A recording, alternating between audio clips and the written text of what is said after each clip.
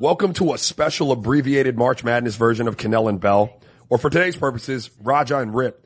Danny's out living the life in Vegas for the tourney, so Rip Hamilton joined me in the studio to talk about the tournament. Rip hit a famous buzzer beater in the Sweet 16 in 1998 and won a title with UConn in 99, so it was great to have his insight before tip-off. This podcast includes both analysis of this year's big dance and memories of old ones. Danny and I will be back on Monday with a full show recapping the first weekend of the tourney. Enjoy. Welcome to Off the Bench with Danny Cannell. Back to throw, first and 10, and deep to tight end. And Raja Bell. Bell has done something. 22 to Raja. Saw the future of football right before your eyes. Just yell it out, man. He can't guard me. I want to start the show by asking you, or start our segment by asking you, as a player with 3 hours to go on the clock and you know you're suiting up in one of those first NCAA games, is there a different feeling than the regular season game? Are you acutely aware that the stage is bigger than what you were performing on during the regular season in college? Well, I think the big thing is try to do the same things you've been doing all regular season. I think that's most important. I think you got to stay in your routine. You can't kind of get out of your routine because, you know, as playing on a big stage, playing in professional basketball, you kind of got to have an even keel. You don't want to go out there and try to do something that you're not accustomed to doing. But I can tell you this, as a sophomore, as a 19-year-old kid, yeah, the stage is big. Right. It's huge. Right. It's hard to get mentally stable, get mentally ready, you know, just on the fact that, A, you want to get to the national championship. You want to make sure you go out there and perform on the big stage. But by the time you get to your junior and senior year, you get an opportunity to kind of like settle down a little bit, really listen to the coach. Hopefully you got a few seniors. Right. on the team to kind of settle you down. So I'm always curious, like when you got a young group of guys, especially like freshmen. Right. What is their like mindset, especially when you're looking at Duke and they got like the top 3 guys out there. For them, it has to be a little bit more pressure than me when because I didn't go my freshman year. I went my sophomore and junior year. Right. So I haven't seen your bracket, so I'm not cherry picking the question here. I'm genuinely interested in when you're filling yours out, do you put stock? Because there are a lot of these teams now with the, you know, the one and done and the kind of super teams at Duke and the Kentuckys of the world that are loaded in terms of talent. And some of them are favorites, in a lot of people's bracket to maybe win an NCAA championship. You just talked about experience. Yeah. And how that can factor into a star player, really acclimating and learning, from the past. So when you're filling your bracket out, do you lean on the side of youth and all this star power, or do you go with a veteran-laden team that can make a tournament run? You know, I'm going with veterans. I mean, like, if you look at the college game and you look at the NBA game, right? Veterans win championships. Young guys, they look good. They go out there, have fun. It might be a little bit more from the naked eye standpoint. When you're looking at the game, it might be a little bit more exciting, but veterans win, you know, and when I'm filling out my bracket, especially this year, especially in the last couple years, the freshman has been taking over the draft. Right. The freshman has been taking over college basketball. When you watch TV now, the first person you see on 99% of the time is Zion Williams, Cam Reddish, and RJ Barrett. Right. So we're talking about the freshmen as much as possible, and young kids that's filling out a bracket, and myself, sometimes I get caught on that train. Right. Because I'm like, oh, who am I going to have win the national championship? Zion. Sure. Not Duke, but Zion. Zion himself, like correct. himself, because I see him so much on TV, but I kind of try to stay away from the young teams, but it's hard to when you got 3 of the best freshmen, you know, in the country. And then you got the kid from Murray State, John Morant. Yes, and he's out there playing at a incredible high level. And these guys understand that, hey, the NCAA tournament is their stage. Sure, absolutely. This is their opportunity to either put a stamp on their NBA lottery status, or move up that board. And I kind of agree with you when I'm talking about, you know, what type of teams I look to win the championship. I love the freshmen, and I realize that they're one and done lottery picks for a reason. There's an ability, and a level of play, both athletically and probably mentally, that some of the veterans can't maybe live up to. Yeah. But I'm looking for that team that has those veterans, that good mix of youth, and you know, vets to kind of be able to navigate their way through the ups and downs of an NCAA tournament. And you touched on some of these young kids. So let's talk about some players to watch, some guys that you're going to be tuning in to see this postseason. Start with your favorite. You touched on the top one, Zion Williamson. What do you think What do you think, if anything, he can do or he needs to do in this NCAA tournament for anybody in the NBA that has doubts about him? He doesn't need to. It's all done. Oh, it's done. It's been done since his senior year in high school. Yeah. Like, I mean, if you look at his Instagram followers and his following from everybody in the world, like I had this question I asked somebody. I said, and you can answer it too, is Zion more popular than 95% of the NBA players? Yes. Isn't that crazy? Yes. Just to even like think of that, knowing that we both played at both levels and how hard it was to get to the NBA and then make a name for ourselves. Now he's the most popular player, you know what I'm saying? It could be more popular than 95% or maybe 98. Do you remember another college basketball player in your lifetime who had this type of buzz? Not at all. Not at all. I mean, Kobe Bryant had a big buzz coming out. Felipe Lopez coming from New York City. Yeah, on the front, he was a cover of Sports Illustrated and all that, right? One player in the country. Only person I can see is maybe Shea Cotton. Remember when Shea was like in 7th, 8th grade when he was on the cover of Sports Illustrated in 8th grade. Right. Everybody was talking about him being the next big guy, but not really. I can never say Shea Cotton or Kobe Bryant or Felipe Lopez was more popular than 95% of the NBA. Indeed. All right. So we talked with Zion's a lock. Let's get to one of his teammates, RJ Barrett, who coming into the season, you know, most people regarded him as probably the better prospect. Yeah.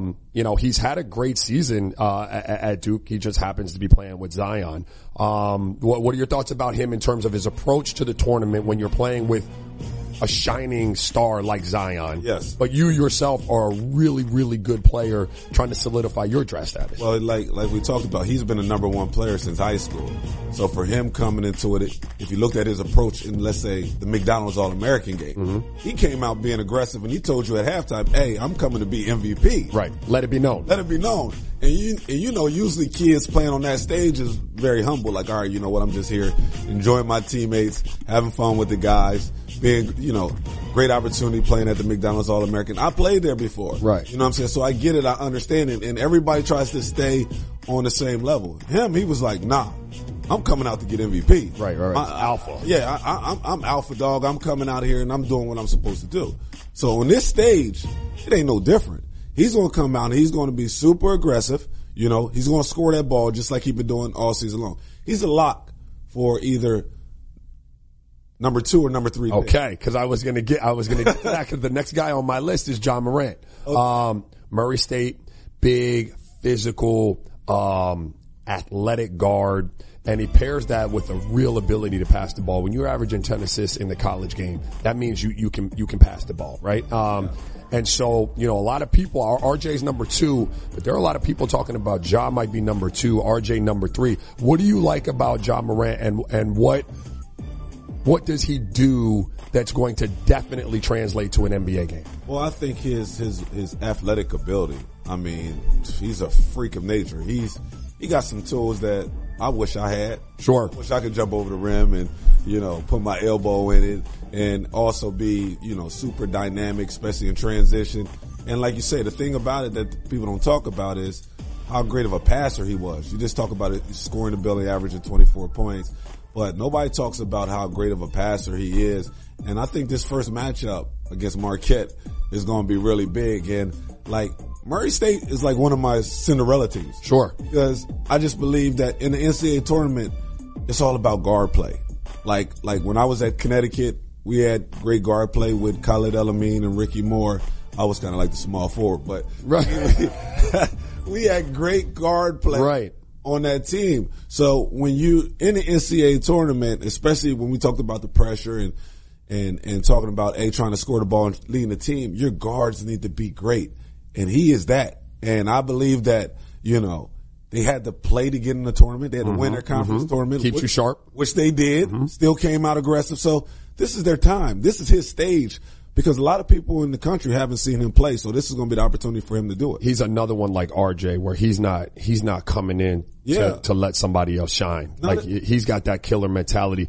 I say Westbrook in terms of, you know, you're talking about a guard that's just got a big physical stature and he's wiry but super athletic. Yeah. What impresses me about Ja so much, it's, you know, 24.5 a game, 10 assists. He shoots 50% from the field. So he's really efficient. And young kids ain't efficient. They're not efficient. They're not at all. Right? But they're more volume correct shooters than anything else. Correct. So there are two guys as we wrap it up that I think, need to have good tournaments. Now they're on a watch list. They'll probably both be lottery picks, but I think they could really solidify kind of who they would be at the next level. One is DeAndre Hunter from Virginia. Okay. The other is Nasir Little from North Carolina. They're similar. I see them as that two-way NBA player, right? Like DeAndre Hunter, 6'8", 225, 7-foot wingspan, big shoulders. Kind of reminds you of Kawhi Leonard. You know, will go down low if he needs to, can really rebound the ball, but can face up, knock down a jump shot, give you a little bit off the pull-up mid-range game.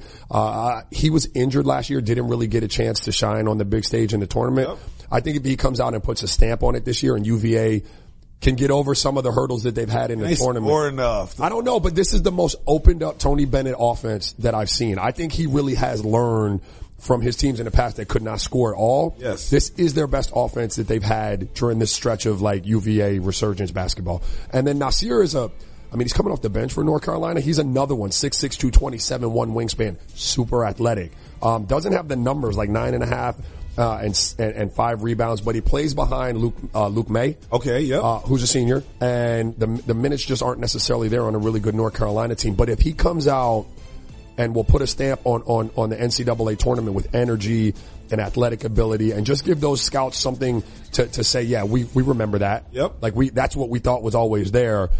He could go a long way for his draft status. Quick question. Status as well. Do they have to win or they just need big games in the tournament? No, I think that they need a sample size of games in the tournament, so they need to win a few, right? Like, I gotta see it once. Then I'm going to buy a plane ticket out to see it in person the next time. Okay. Right? So I'm going to need you to play 3 games probably in the NCAA tournament for me to be bought in on that. I get it. MTV's official Challenge podcast is back for another season. And so are we. I'm Tori Deal. And I'm Anissa Ferreira. The wait is over, guys. All Stars 4 is finally here. And this season takes it to a whole new level. Old school legends, modern power players, and ex-lovers are all competing in Cape Town, South Africa for the prize of $300,000. And we're going to be right here along with you fans, covering every episode on the podcast. Listen to MTV's official Challenge podcast wherever you get your podcasts. Survivor 46 is here, and so is On Fire, the only official Survivor podcast, and we have a twist this season. The winner of Survivor 45, Dee Valladares, will be joining us every week. We're going behind the scenes of the biggest moments, the how and the why things happen, and the strategy and analysis you can only get from someone like me, a Survivor winner. Listen to On Fire, the official Survivor podcast, wherever you get your podcast. I want to ask you, because you do have experience. You yourself weren't a Cinderella. I mean, obviously, the mighty UConn. My first year we could have been. We had a terrible year that year. All right, but okay. So let's talk about though your deep runs into the tournament and some of the Cinderellas you may have played against. Because in '98 you went up against a Washington team that had Donald Watts, and you were saying Todd McCullough, the Big Dipper. I played with him in Philly. And then in '99 you played against Gonzaga, and you couldn't really even reference who was on that team. Talk to me first about maybe pressure that the higher seed feels when they find themselves in a game with the Cinderella type of team. Well, you don't want the Cinderella team. You don't want to be the team that loses to a Cinderella team. Right. And we had Jim Calhoun, and one of the best coaches in the country. And Coach would always harp on just paying attention to detail. Because, a lot of times when you play at a Cinderella team, sometimes you really ain't got to pay attention to detail because you look at your talent versus their talent, and you got the better players, and you feel like, oh, this is going to be a cakewalk coming out and just coming out and getting a win. But going against that Washington team, I can always remember Calhoun. We're just trying our best to try to get Calhoun to his first Final Four game. Like, he ain't never been to a Final Four game. Okay, so it's motivation now. Motivation. We had great teams in Connecticut, Ray Allen's team a couple years before. And we said to ourselves, like, this is our stage. We don't want to get upset. And we almost did against that Washington team. They came out playing great. They had Todd McCullough. Was that when you hit the shot? That's when I hit the shot. Okay. Yes, but it was a dogfight. It was a grind because a lot of times you ain't never seen that team before. They were a West Coast team, we're an East Coast team. We never played against them. And the only time you get to scout them is when you know you're going to play them. How much scouting report do you get in a tournament setting like that? How in depth do you get into what they do? Well, you do. I mean, I think the coaching staff does a great job of, if you're a guard, he gives us a whole packet about this thick about all the guys' tendencies. So you were getting in depth even at the college level. Absolutely. If you want to win a national championship, you can't go out there and kind of be surprised. Probably why we never made the tournament. I'm saying, I don't know we didn't get it right. Hey, man, maybe you know. Okay. But, it's a situation where you really got to pay attention to detail. You got to take away, the offense, whoever you're playing against, their strengths. And a lot of times teams don't have enough time to really sit there and focus on other teams. Cause a lot of times coaches say, all right, you know what? We go out there, we're worried about ourselves and we'll figure it out and let the chips pretty much fall. Right. But going against that Washington team, we came all the way down to the final shot, which if I would have missed, then we would have been talking about them making a Final Four run. So I just think that the level of competition, especially when you get deeper in the tournament, these Cinderella teams gets momentum and gets fans behind them. Right. And sometimes they just ride that wave. So you want to kind of try to take their confidence away, especially early in the game. I got you. So let's talk about a couple teams that might have Cinderella potential this year. You're talking about, first up, you got the Oregon Ducks that stick out to me. Obviously they lost Bowl earlier in the season, but they've really rebounded nicely. They're 23-12. They've won 8 straight games. Their defense has really keyed that. They've held opponents to 54 points per game, along the streak.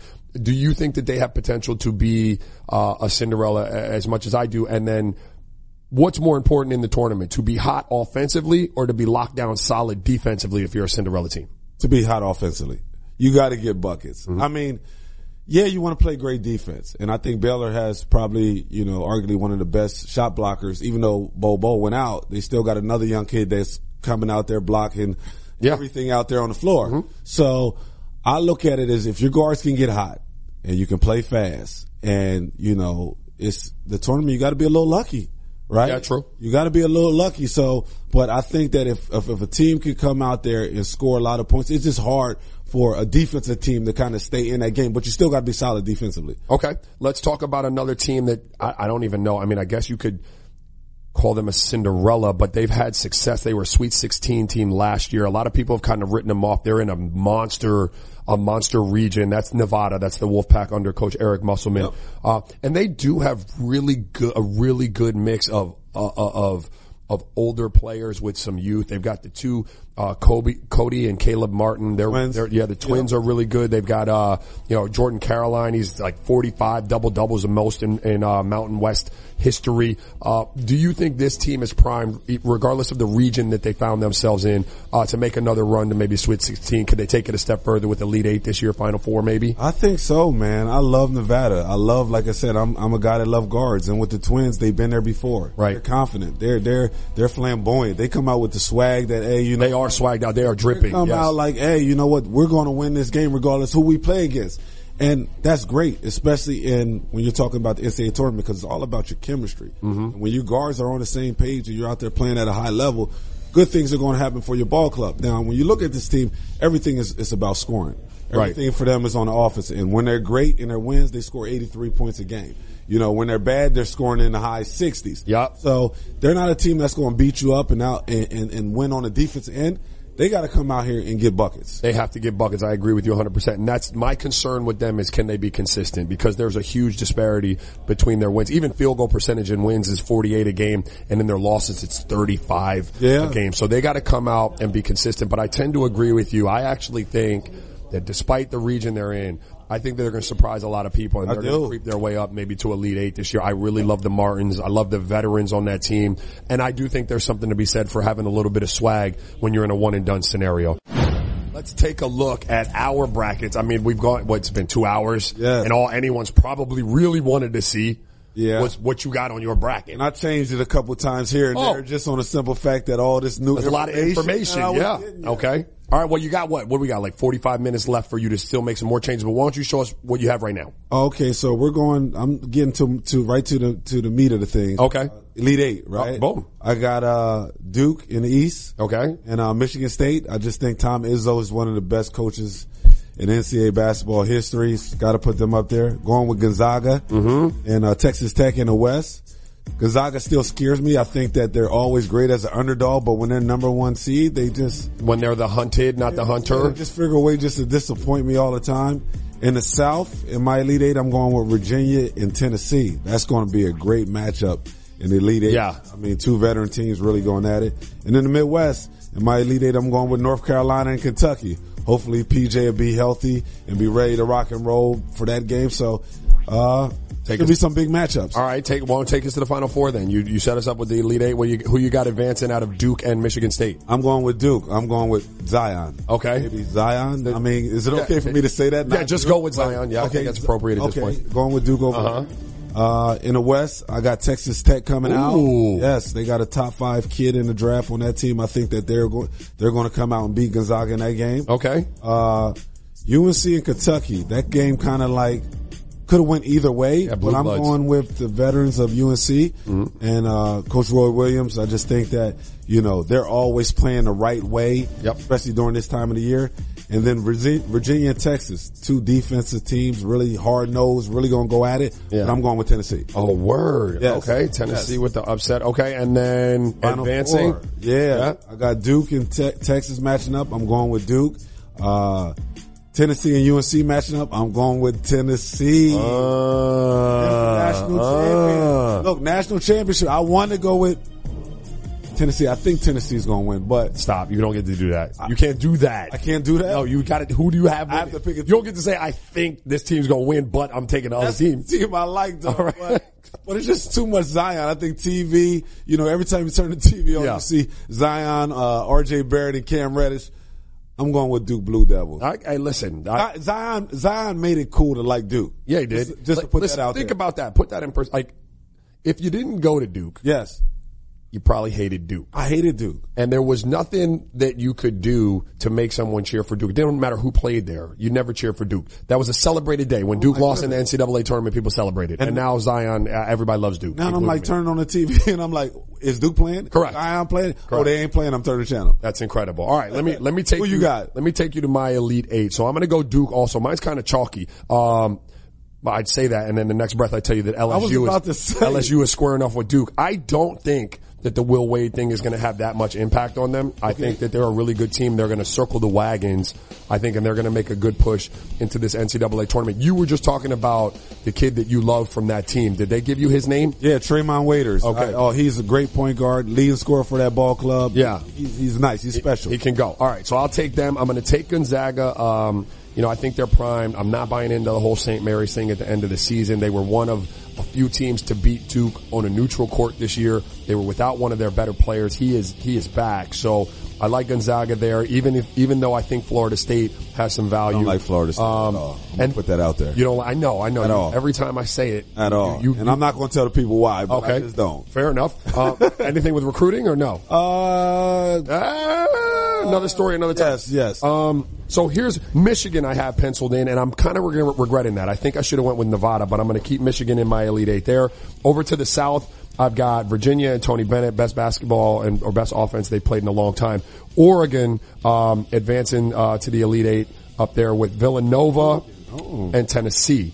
Down at the bottom in the Midwest, I've got North Carolina and Auburn. And then I've got Iowa State, who is hot right now. The kid Shayok, I forget his first name, but he's been playing really well. They played great in the Big 12 championships. And then Kentucky. And so breaking down my Final Four, I've got Duke beating LSU. I've got Gonzaga getting through that stage where you didn't think they would advance, and I've got them advancing. I think UVA is going to beat Oregon, and then UVA is going to beat Tennessee. Sorry, and then I've got Kentucky in a knockdown dragout with North Carolina, battle of the Blue Bloods. I don't know why. I just had to pick one. Okay. I've got Duke beating Gonzaga to get to the final. I've got Kentucky advancing past UVA, and the eventual winner is Duke or Zion and company, whatever you want to call them. I think they are destined. Bandwagon like me, huh? Bandwagon like you. Bandwagon. Very chalky, and that's what you guys waited for. We gave it to you.